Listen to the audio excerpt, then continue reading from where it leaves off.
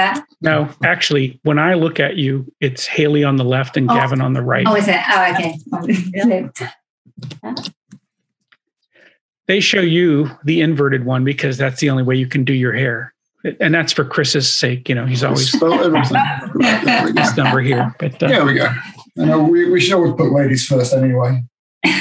Well, in this case, it also shows up with the order in which you appear. So that's why we want to do that. Good. Yeah, super. And Chris, are you ditching the sunglasses? Chris, are you going to ditch the sunglasses because I can't see one way or the other, so I just fear it makes you look like you're not really taking it. If you prefer, I'd like to put on my sunglasses. I don't actually need them, but I would like to. So I don't think the glasses do much one way or the other. By the way, if you're just asking as you're looking in, the problem is it's still dark on your eyes. So yeah, I think you might as well keep the glasses. It allows me to see the screen better, believe it or not. Oh, bifocal sunglasses. Who knew? Just this. So I don't know. Does that glasses are better? Glasses are fine because you're squinting to when you don't. Yeah, I'll be squinting. Yeah. You look uncomfortable. There's no point making the audience. Well, I'm always uncomfortable. So there's that.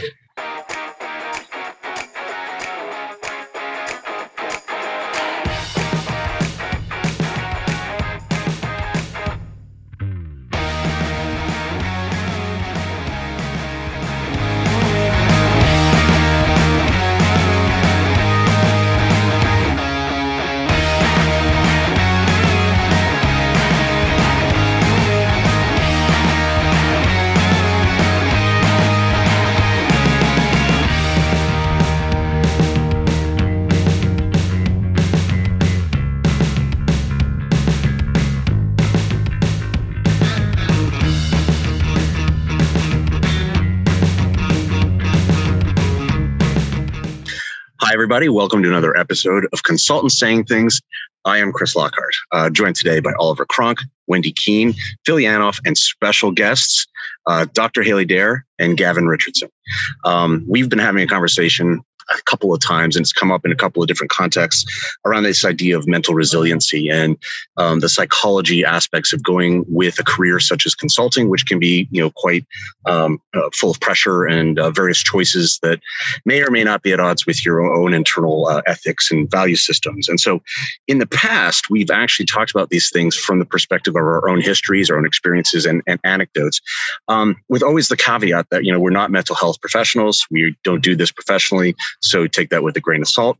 I thought, and I think we all agreed, it might be a fantastic idea if we actually had some actual professionals who do this for a living actually come on and help us talk some of these things through.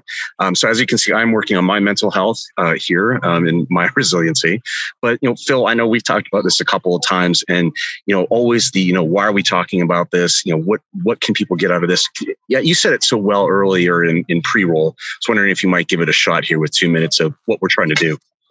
Yeah, I think this matters, right? Because as a consultant, you've got your own life and it's got its own uncertainty wrapped up in it. But now you've got, the uncertainty of your professional life on top of it and trying to balance it. And then your professional life includes not just coworkers, but clients and their demands. And you've got this whole physically demanding environment. You might not be waking up in your own bed. You travel and time zones and lots of things could be impacting the way you deal with the world. And I just think that building resilience is important. It's a valuable thing. And if you've got it, that means you wake up in the morning and you're ready to go to work, right? I mean, and if you don't have it, you know that you wake up and it's a drag and you are dreading the day because you don't have that energy that you thought you wanted to have. You don't have what you need to get going. So how can we be resilient in the face of adversity and uncertainty? And that's why I think we've got some folks in to help us figure that part out, because I think here's the bad news is, yeah, we've got some challenging jobs. The good news is there are tools out there to help us be better at this. Yeah, no, absolutely. And let's get our experts on roll here. Haley, welcome. Gavin, welcome. You guys work for Neuroquity. Can you tell us a little bit about what you guys do? And then I wanted to sort of get your thoughts. I know you maybe have watched some of the stuff we've done in the past, and you may be able to tell us where we're wrong. There's one or two little ones that we picked up last time, but most of it was very straightforward. Hayley and I have been working together for 7 years now. And for most of that time, we've been doing advisory work, consulting, learning and development programs with both government departments and corporations. And we developed a client base that's pretty diverse. About 3 years ago, we realized that actually within those clients, we were only touching a very small fraction of their employee population. And so we set about digitizing what we do. And over the last 3 years, we've been building, essentially, it's a mental health and well-being portal that organizations can use on as an intranet site, a microsite on their intranet effectively. It's cloud-based, it's externally hosted, but essentially it covers a massive range of learning and development within organizations. So it combines very compelling and dynamic e-learning journeys, which are animations, videos, quizzes, questionnaires, very interactive, an extensive resource library of digital documents, PDF one-pagers, templates, etc. But also overlaying that, what we are doing is a year-round set of events. And we're bringing experts in from Hayley's networks, those true professional experts, to talk in the corporate and government environment. Why are we able to do that? Well, I'll pass over to Hayley because she's got almost 30 years. I never go over 30 years and I never will. Almost 30 years as a consultant clinical and forensic psychologist. Yes, that's giving my age away. Yeah, I am. I sometimes describe myself as an old bag, but that's because I've worked in the field of mental health for a long time. It's always been my passion, and I've been very fortunate to work with many of the world's experts. In fact, in my very early days, I was very fortunate to meet Professor Tim Beck, who very sadly passed away earlier this year, but I met him in my very early days, and we then became lifelong friends, actually. I'm a...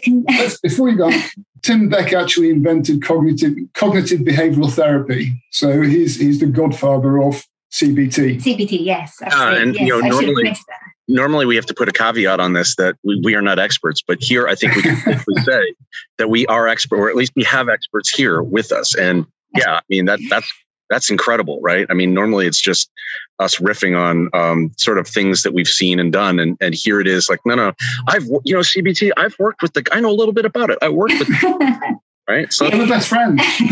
Yeah, we went to the theatre together in London. Most of my books behind are written little notes from him. So anyway, but I'm a consultant clinical psychologist. As Gavin said, I also worked extensively in the field of forensic psychology as well. So that's probably enough about me, but and indeed about us. But one of the key points I picked up there, Phil, that you spoke about was working in the field of consultancy. And you spoke about uncertainty. And one of the issues about working with uncertainty is actually the pressures it puts on our brain. Now, our brain finds it more challenging to deal with uncertainty than it does the worst case scenario. So when we are presented with difficult news, the worst case scenario, we're able to take on board that news. And once we've processed it, we can start to problem solve around it. We can start to deal with issues. But when we're dealing with uncertainty, part of our brain, known as the amygdala, that's our brain's natural alarm center, it goes into overdrive and it releases cortisol, which is our neurotransmitter, which is involved in our survival mechanism. And it goes a bit into overdrive. And the problem with uncertainty is we don't quite know what challenges we're having to face. So it's much harder to prepare for things. So it makes things such as planning quite difficult. We're not quite so able to think around how we might deal with issues. And so our brain goes a bit more into hypervigilance, and we find things much more challenging. So that's one of the difficulties that as consultants, you're having to manage all the time. Haley, what's, if you don't mind, what's the outcome of that? How does that manifest itself? Does that turn into anxiety, or does that turn into how do people react to that biological thing going on in their brain? Well, essentially, it's more commonly known as stress, but it can manifest in a whole range of different ways. So some people might become quite irritable and snappy. Other people might become quite introverted. So they might shut down quite a bit. They might stop communicating with people around them. Other people might become quite angry. So it can manifest in a whole range of different ways. It can have quite a physical effects on our body. So we do know that it can be physically very detrimental to our physical health as well as our mental health. So there are lots of different ways in which it can start to manifest. And we just need to start to become aware of that. But the good thing is there are things that we can do to manage it and to become aware of it. I think, sorry, if I can jump in here, it feels like that's compounded though as well by the fact that often consultants are dropped in situations where perhaps they don't have all the background knowledge that perhaps sometimes the consulting firm is suggesting that maybe they do have to the client. And so, many people suffer with imposter syndrome, even when they're very experienced. But when you've been dropped in the deep end, as we were saying earlier, when you've got an unfamiliar town that perhaps, or city that you're working from, that you've traveled to, that's surely talk to us, Go and Haley, a little bit about that imposter syndrome sort of piece and how that must be a factor as well. Yes, absolutely. And the thing here is we can all experience imposter syndrome. I know we often talk about this syndrome, but it's actually to do with our self-esteem, our lack of confidence. I know these days everybody likes to put it into the context of a syndrome, but it is about how it feeds into our sense of achievement. Are we going to be able to complete that task to the best of our ability? And as you say, if we suddenly plunged into something and we don't know, have we got all the tools, the techniques, have we got the team around us to help us achieve that? When we don't quite know whether we're in the full kind of picture, we fully know what we have to deal with, then that can feed into those little self-doubts, which we can all experience. So it's not necessarily just confined to consultants. It can affect any one of us, including psychologists. So basically anyone who's human, got it, check. Absolutely. We tend to put the lens of obviously consulting on everything that we talk about. Is there anything about like that particular industry that you think might be, more or less stressful? I mean, we talked about uncertainty, but that sort of attracts some people that like uncertainty, that for lack of a better term, perform well with uncertainty, right? That people can take that in and use that as something to perform with. Is it just consulting? Maybe it's other industry. Maybe it's medicine. I don't know, right? Yeah, I think so. It takes a certain drive, so it's not just confined to consultants at all. And many of us are particularly driven, and so we like particularly pressured either jobs or environments in which to work. It won't suit everybody. And so it's really important that we start to become aware of what our traits are, what things work well for us, what our skills and our assets are. So we need to become aware of those things that we're good at and those things we're not so good at. So certain professions will probably attract certain particular with a certain skill set. And it might be sometimes we have to do a trial and error. So sometimes we might try something and actually realize that's not quite the area for me. Or it might be that perhaps we are promoted into a position of management and then we realize, you know what, I'm not quite management material. That's okay. We just have to then work out what is the right professional skill set for us. And we've talked about this before, Wendy. I know you and I have talked about this around, the type A personality that is typical stereotype, right? Trope of a consultant is this guy or girl that is so driven, right?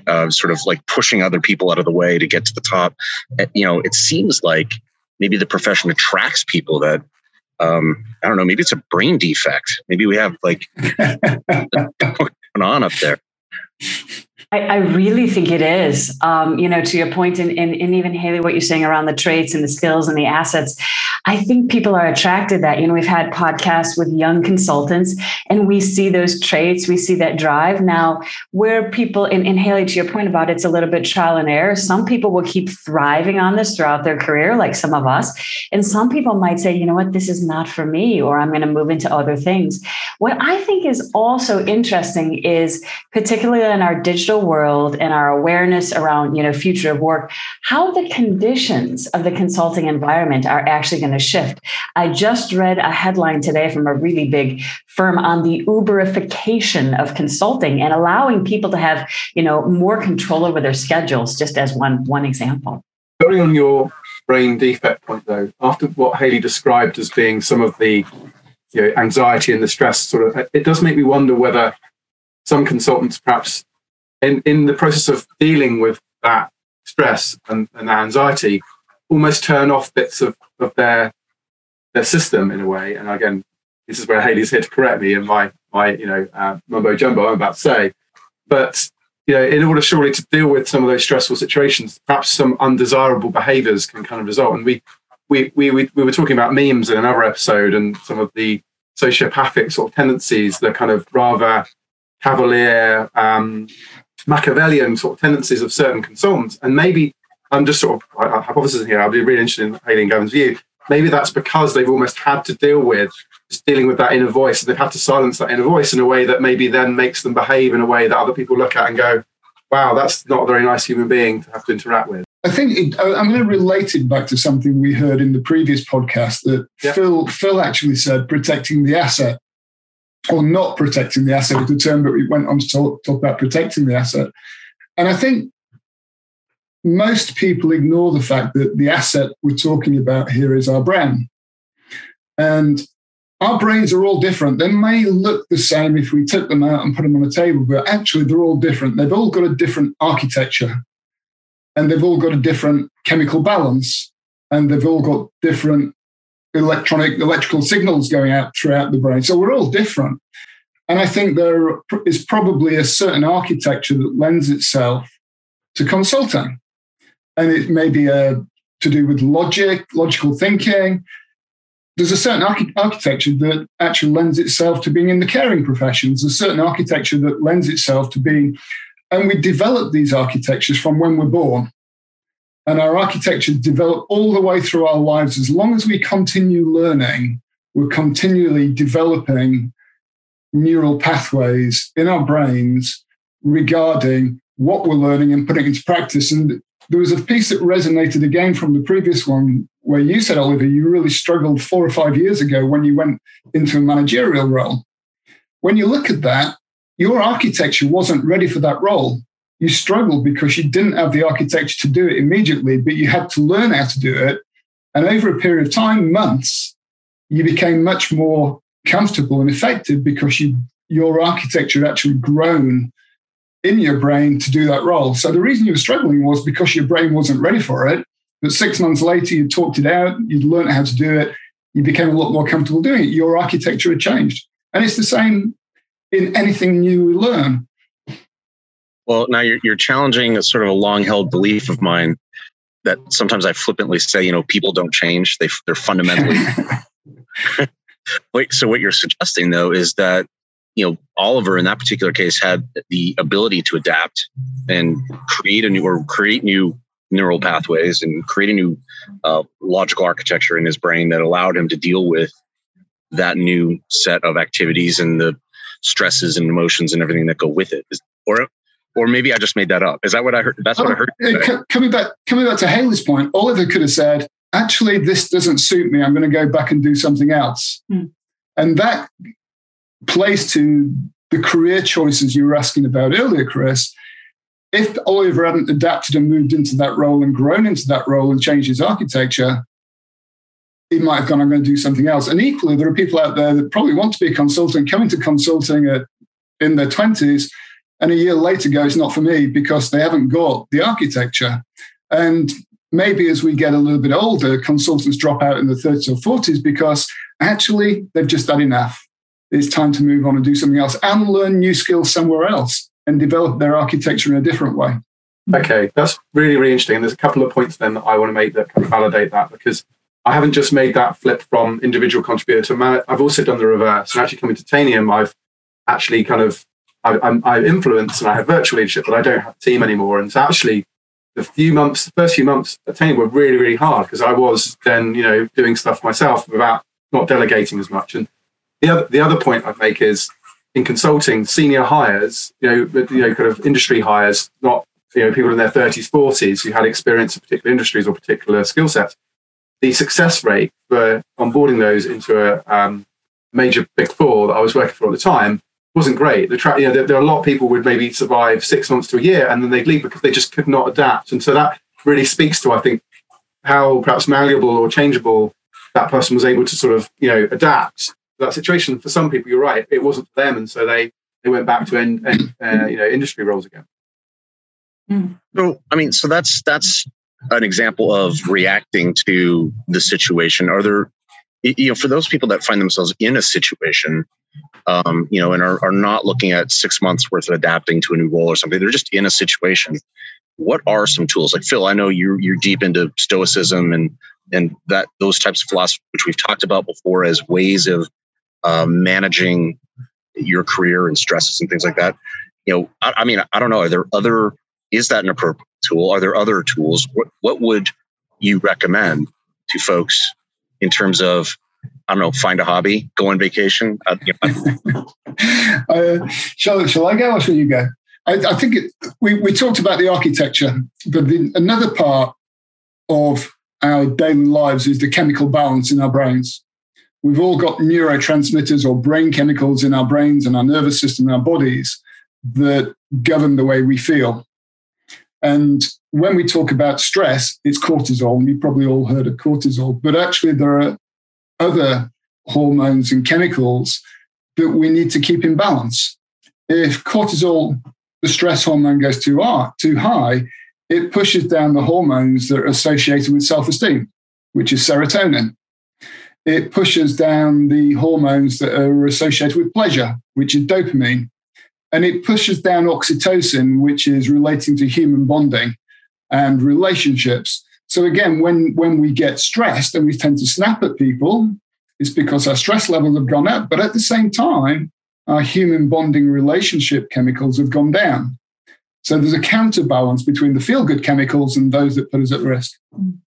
I think there's a whole combination of things that you can do. And so one of the things we really advocate are making small changes. So, 1% change every day, as up to 37% across a year, because we all know everyone has very busy schedules. So if you can make very small changes and start integrating them into your daily regime, and what we do is focus very much on trying to we focus on 7 of these key neurotransmitters. That is a way of starting to build up your resilience and really focus on mental hygiene. Because we all focus on physical hygiene. So every day, everyone cleans their teeth, they shower, and they launder their clothes. But what we're not so good at doing is focusing very much on our mental hygiene, looking after our mental health every day. So by integrating small techniques every day into our daily regime, we're protecting our mental health, we're restoring our mental health, but we're also building our resilience. And by building our resilience, protecting our resilience, then when we're facing these challenges in the workplace or outside of the workplace, we're then better equipped to deal with life's challenges as they come along. So is there a pill? Just like all the what you just said. There's a formula. There is a formula of how you do it. There are pills too, but we like to work on a huge big toolkit of things. Yeah. And if you have a big So I like to think of it as a psychological toolkit. And the more tools you have in your bag, then you can access those tools at all different times. So, for example, when you're on holiday, you might want to access different tools. When you're in the working week, then there might be different tools that you might use then. When you're in the evening, you might want to use different tools then. But it is about building a set of tools and techniques that work for you, and you can integrate them into your daily regime. So we tend to, one of the things we focus really heavily on is starting the day off in the right way. So one of the first things we talk about is, this will go down well, is keeping your mobile phone, first of all, out of the bedroom and not looking at it for the first 30 minutes, 45 minutes of the day. So most, you see, most people, when you ask most people. Why would I want to do that? Right. There's something we all experience. It's called sleep inertia. Sleep inertia is that grogginess that we all feel when we wake up. And some mornings we wake up and it lasts 10 minutes. Other mornings we wake up and an hour later we're still feeling groggy. It's called sleep inertia. And what happens? I want to challenge you, Gavin, on that, because I'm speaking for myself, but I leap straight out of bed and put my pants on, like both legs at once. Right. I'm ready to go. Let me tell you why your brain is not working fully, Chris. Whilst you're sleeping, all the blood. Wow, I've been wanting to do that for a long time. So now finally someone's going to explain to him what's going on. From a medical perspective. All the blood while you're sleeping goes to the back of your brain. And it takes about 30 minutes for the blood to replenish throughout your brain and reach your prefrontal cortex. Now, for the first 30 minutes every day, your amygdala, which is your brain's alarm system, is the one that stimulates. It's the lizard brain, right? Isn't that? Yes, yeah. But it stimulates cortisol. Now, the problem you've got while your prefrontal cortex is still snoozing before it gets the blood is that the prefrontal cortex is your executive function, it's your rationale, it's your logic. So anything you feed into your brain during the first 30 minutes raises your cortisol levels in excess of where they may react to, because your logical brain isn't working at that point in time. So what do you do for that? Coffee? So you switch off digital. Yeah. So what you have to do is you either have to get up earlier. So what if that's not practical? So the idea is that you go back to old-fashioned alarm clocks. You don't use your mobile phone as an alarm clock. And you just allow your brain to have that. We're just talking about 30 minutes here, to allow your brain to wake up fully. And then you can start accessing your phone and look at emails, or you can start looking at social media, whatever else. But it's about priming your brain in the right way. You wouldn't wake up in the morning and start drinking a triple vodka. Some might. So we wouldn't advocate that. So in the same way, we want to protect. And it does go back to Phil's comment from the previous podcast that you're doing about this is about protecting the most important asset you've got, and that's your brain. So by not looking at your mobile phone first thing in the morning, just 30 minutes, you're protecting your brain and you're allowing your brain to wake up naturally. Are there activities or apps or exercises? Does stretching help? How do I? If I want to get it down to 30 minutes, I want to get it down to 15 minutes. Are there ways I can? No. There's three further key things that we recommend first thing in the morning. And one of them is exercise or activity or stretching or going for a walk. Use the first 30 minutes to go for a walk, because what you're doing by going for a walk is you're stimulating a great cocktail of feel-good chemicals. You're getting endorphins, you're getting dopamine, you're burning up adrenaline. It's a good thing to do. So you use that first 30 minutes to go for a walk. Practice mindfulness. You're increasing GABA, which is to do with relaxation. But in mindfulness, whether it's in the shower, drinking your mind a mindful cup of coffee, practice mindfulness first thing in the morning. The other thing that's absolutely key first thing in the morning is to get outside and get some daylight, because daylight stimulates our serotonin levels. And serotonin is our feel-good chemical. It's associated with self-esteem, self-confidence. And I can ask you a question, Chris. I bet it feels really good to be out in the sunshine on the beach, doesn't it? I got to tell you, I feel like Superman right now. Right, because you're getting a massive boost of serotonin right now because you're getting maximum daylight. There may be another reason there, Gavin. it could be, you know, the hydration as well. But essentially outside, finishing off that point, outside you get at least 25 times more light exposure than you do in a very well-lit office. On the beach where Chris is, it's likely he's getting about 200 to 250 times more light exposure than you will in a well-lit office. Lots of serotonin. Okay, so that's all right. So I get it. There's chemicals, right? It's not just about your attitude. There are things in your brain structurally, right?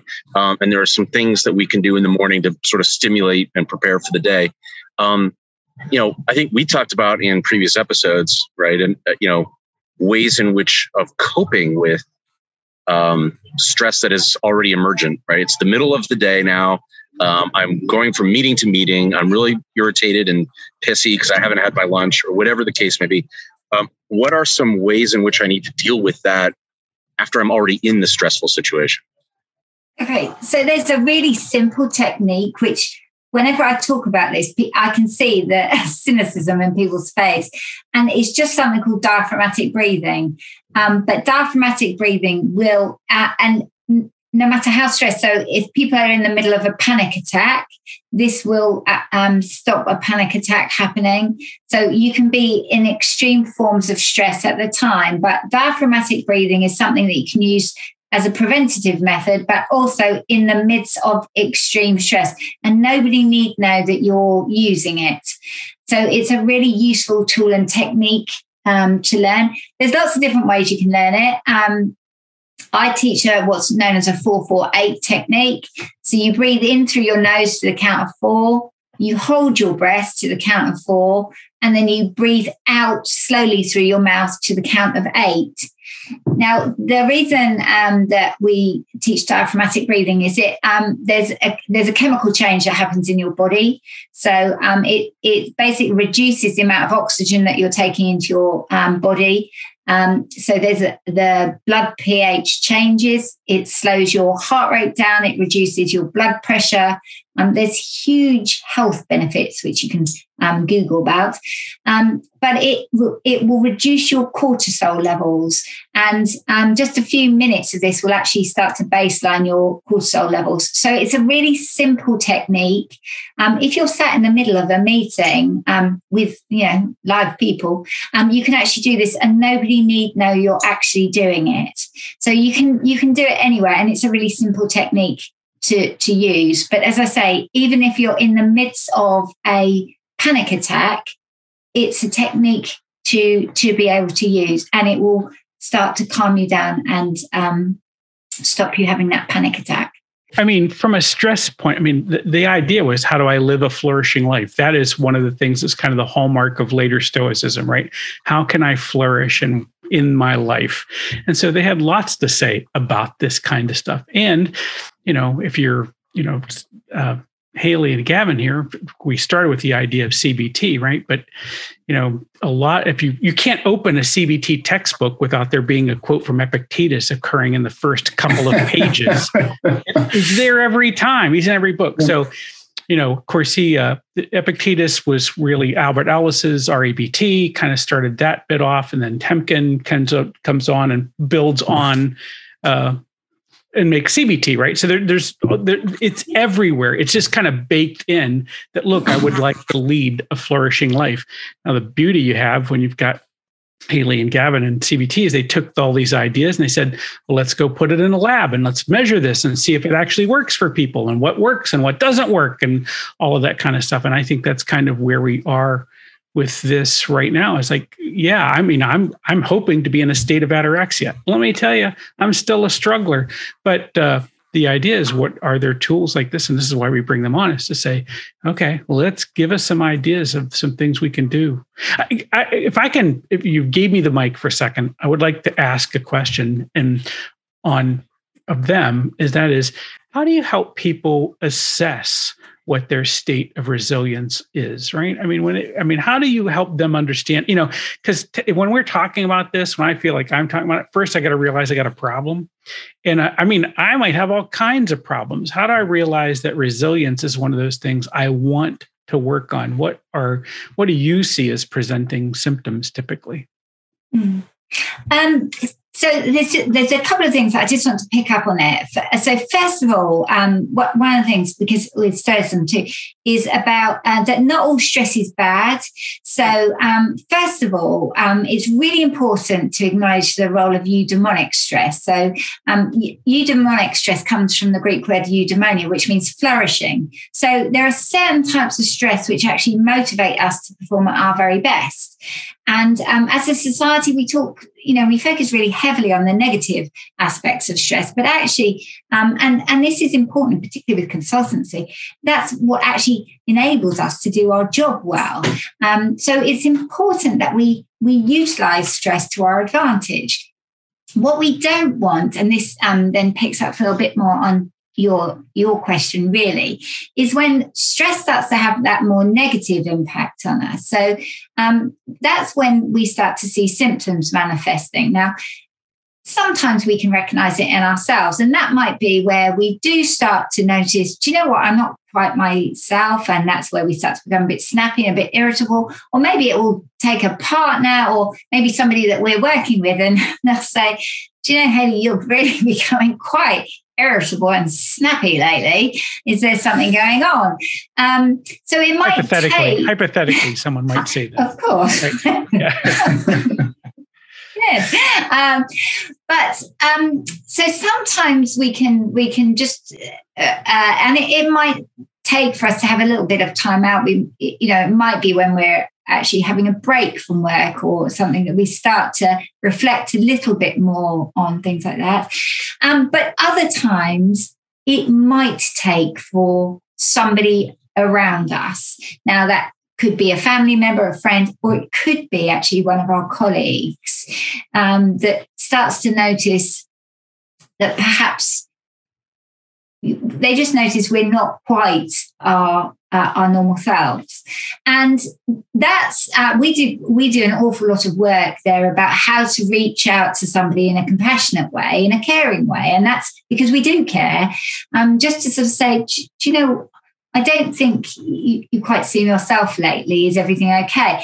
And it's about how to have those conversations. And those conversations are so important. It's about normalizing that conversation, how to reach out to somebody, because it's not as easy as just saying, oh, here's a scale. Sometimes there are measures that we can use, but in everyday terms, it's not as easy as that.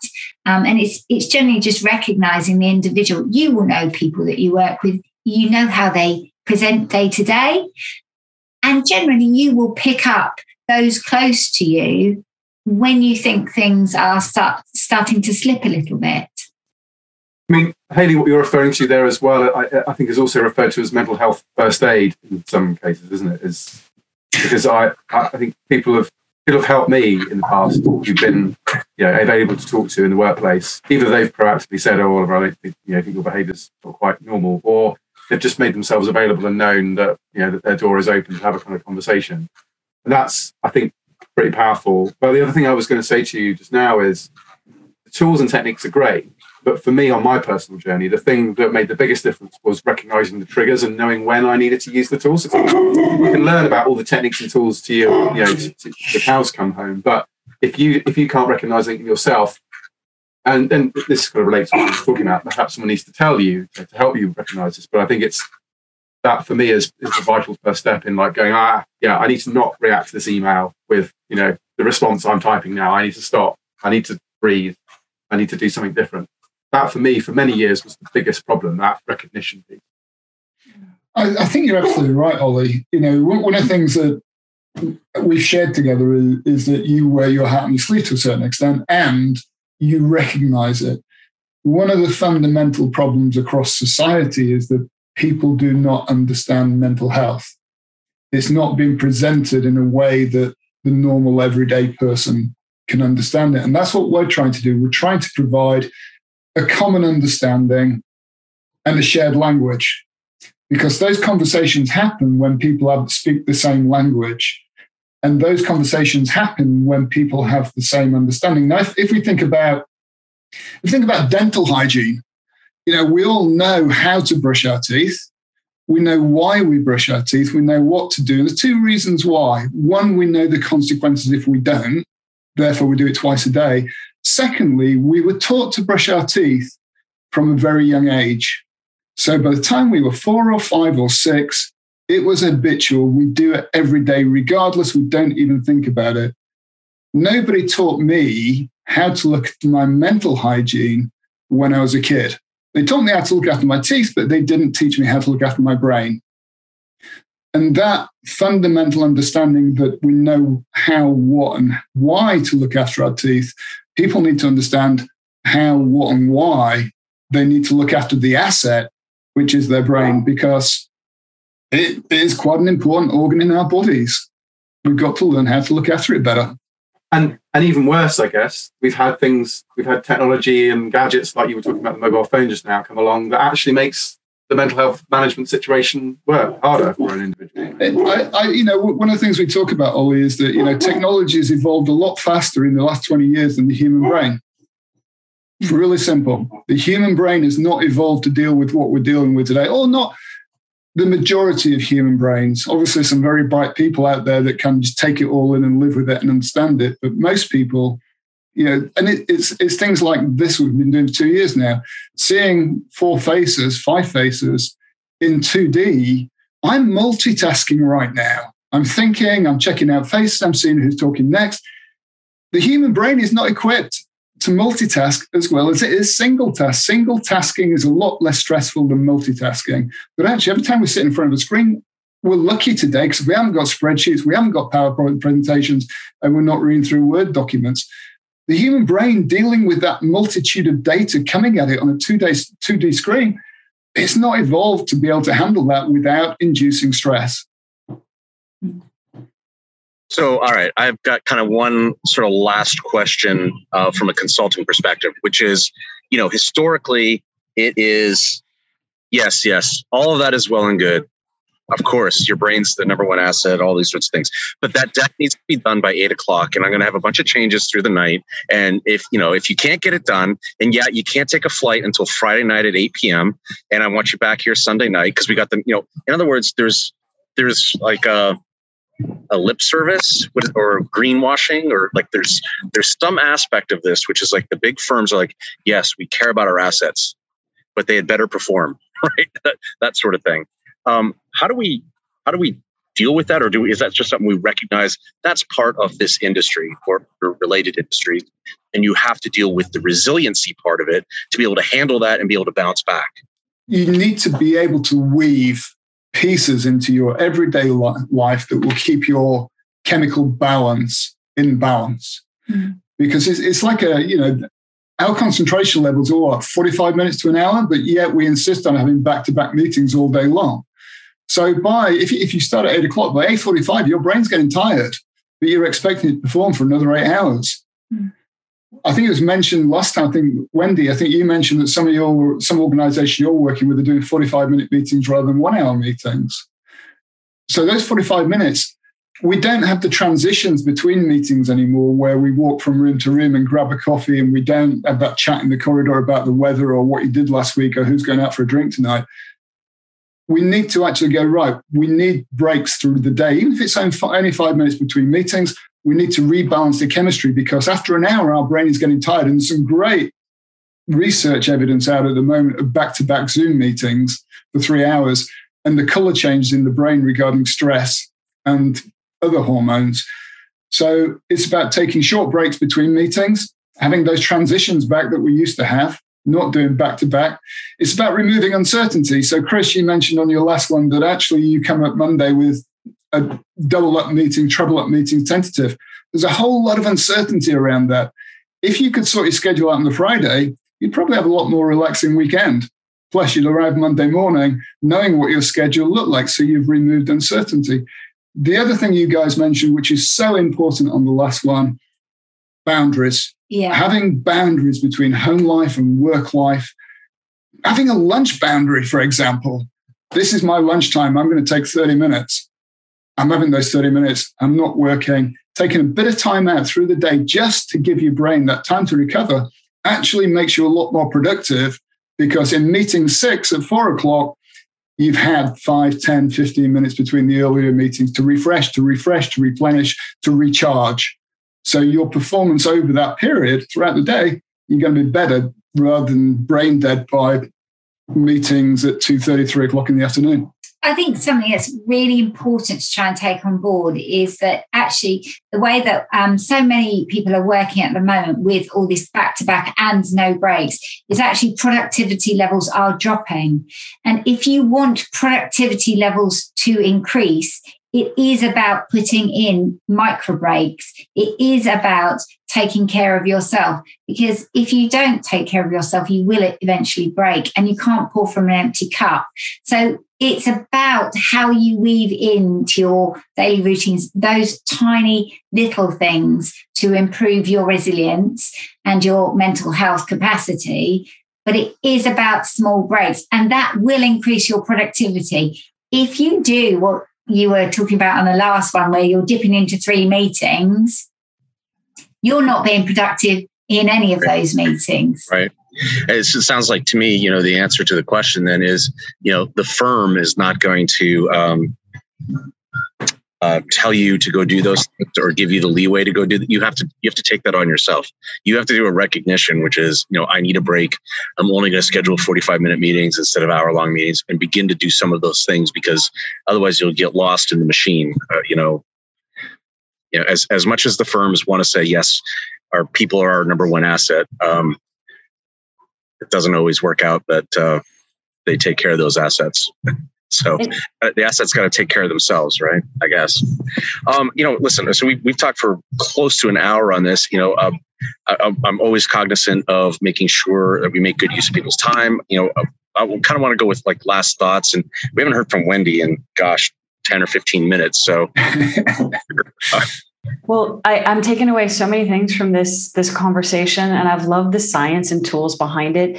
So maybe I'll just this last point that's made. Yes, I do think it is about the boundaries and creating the conditions that work for us.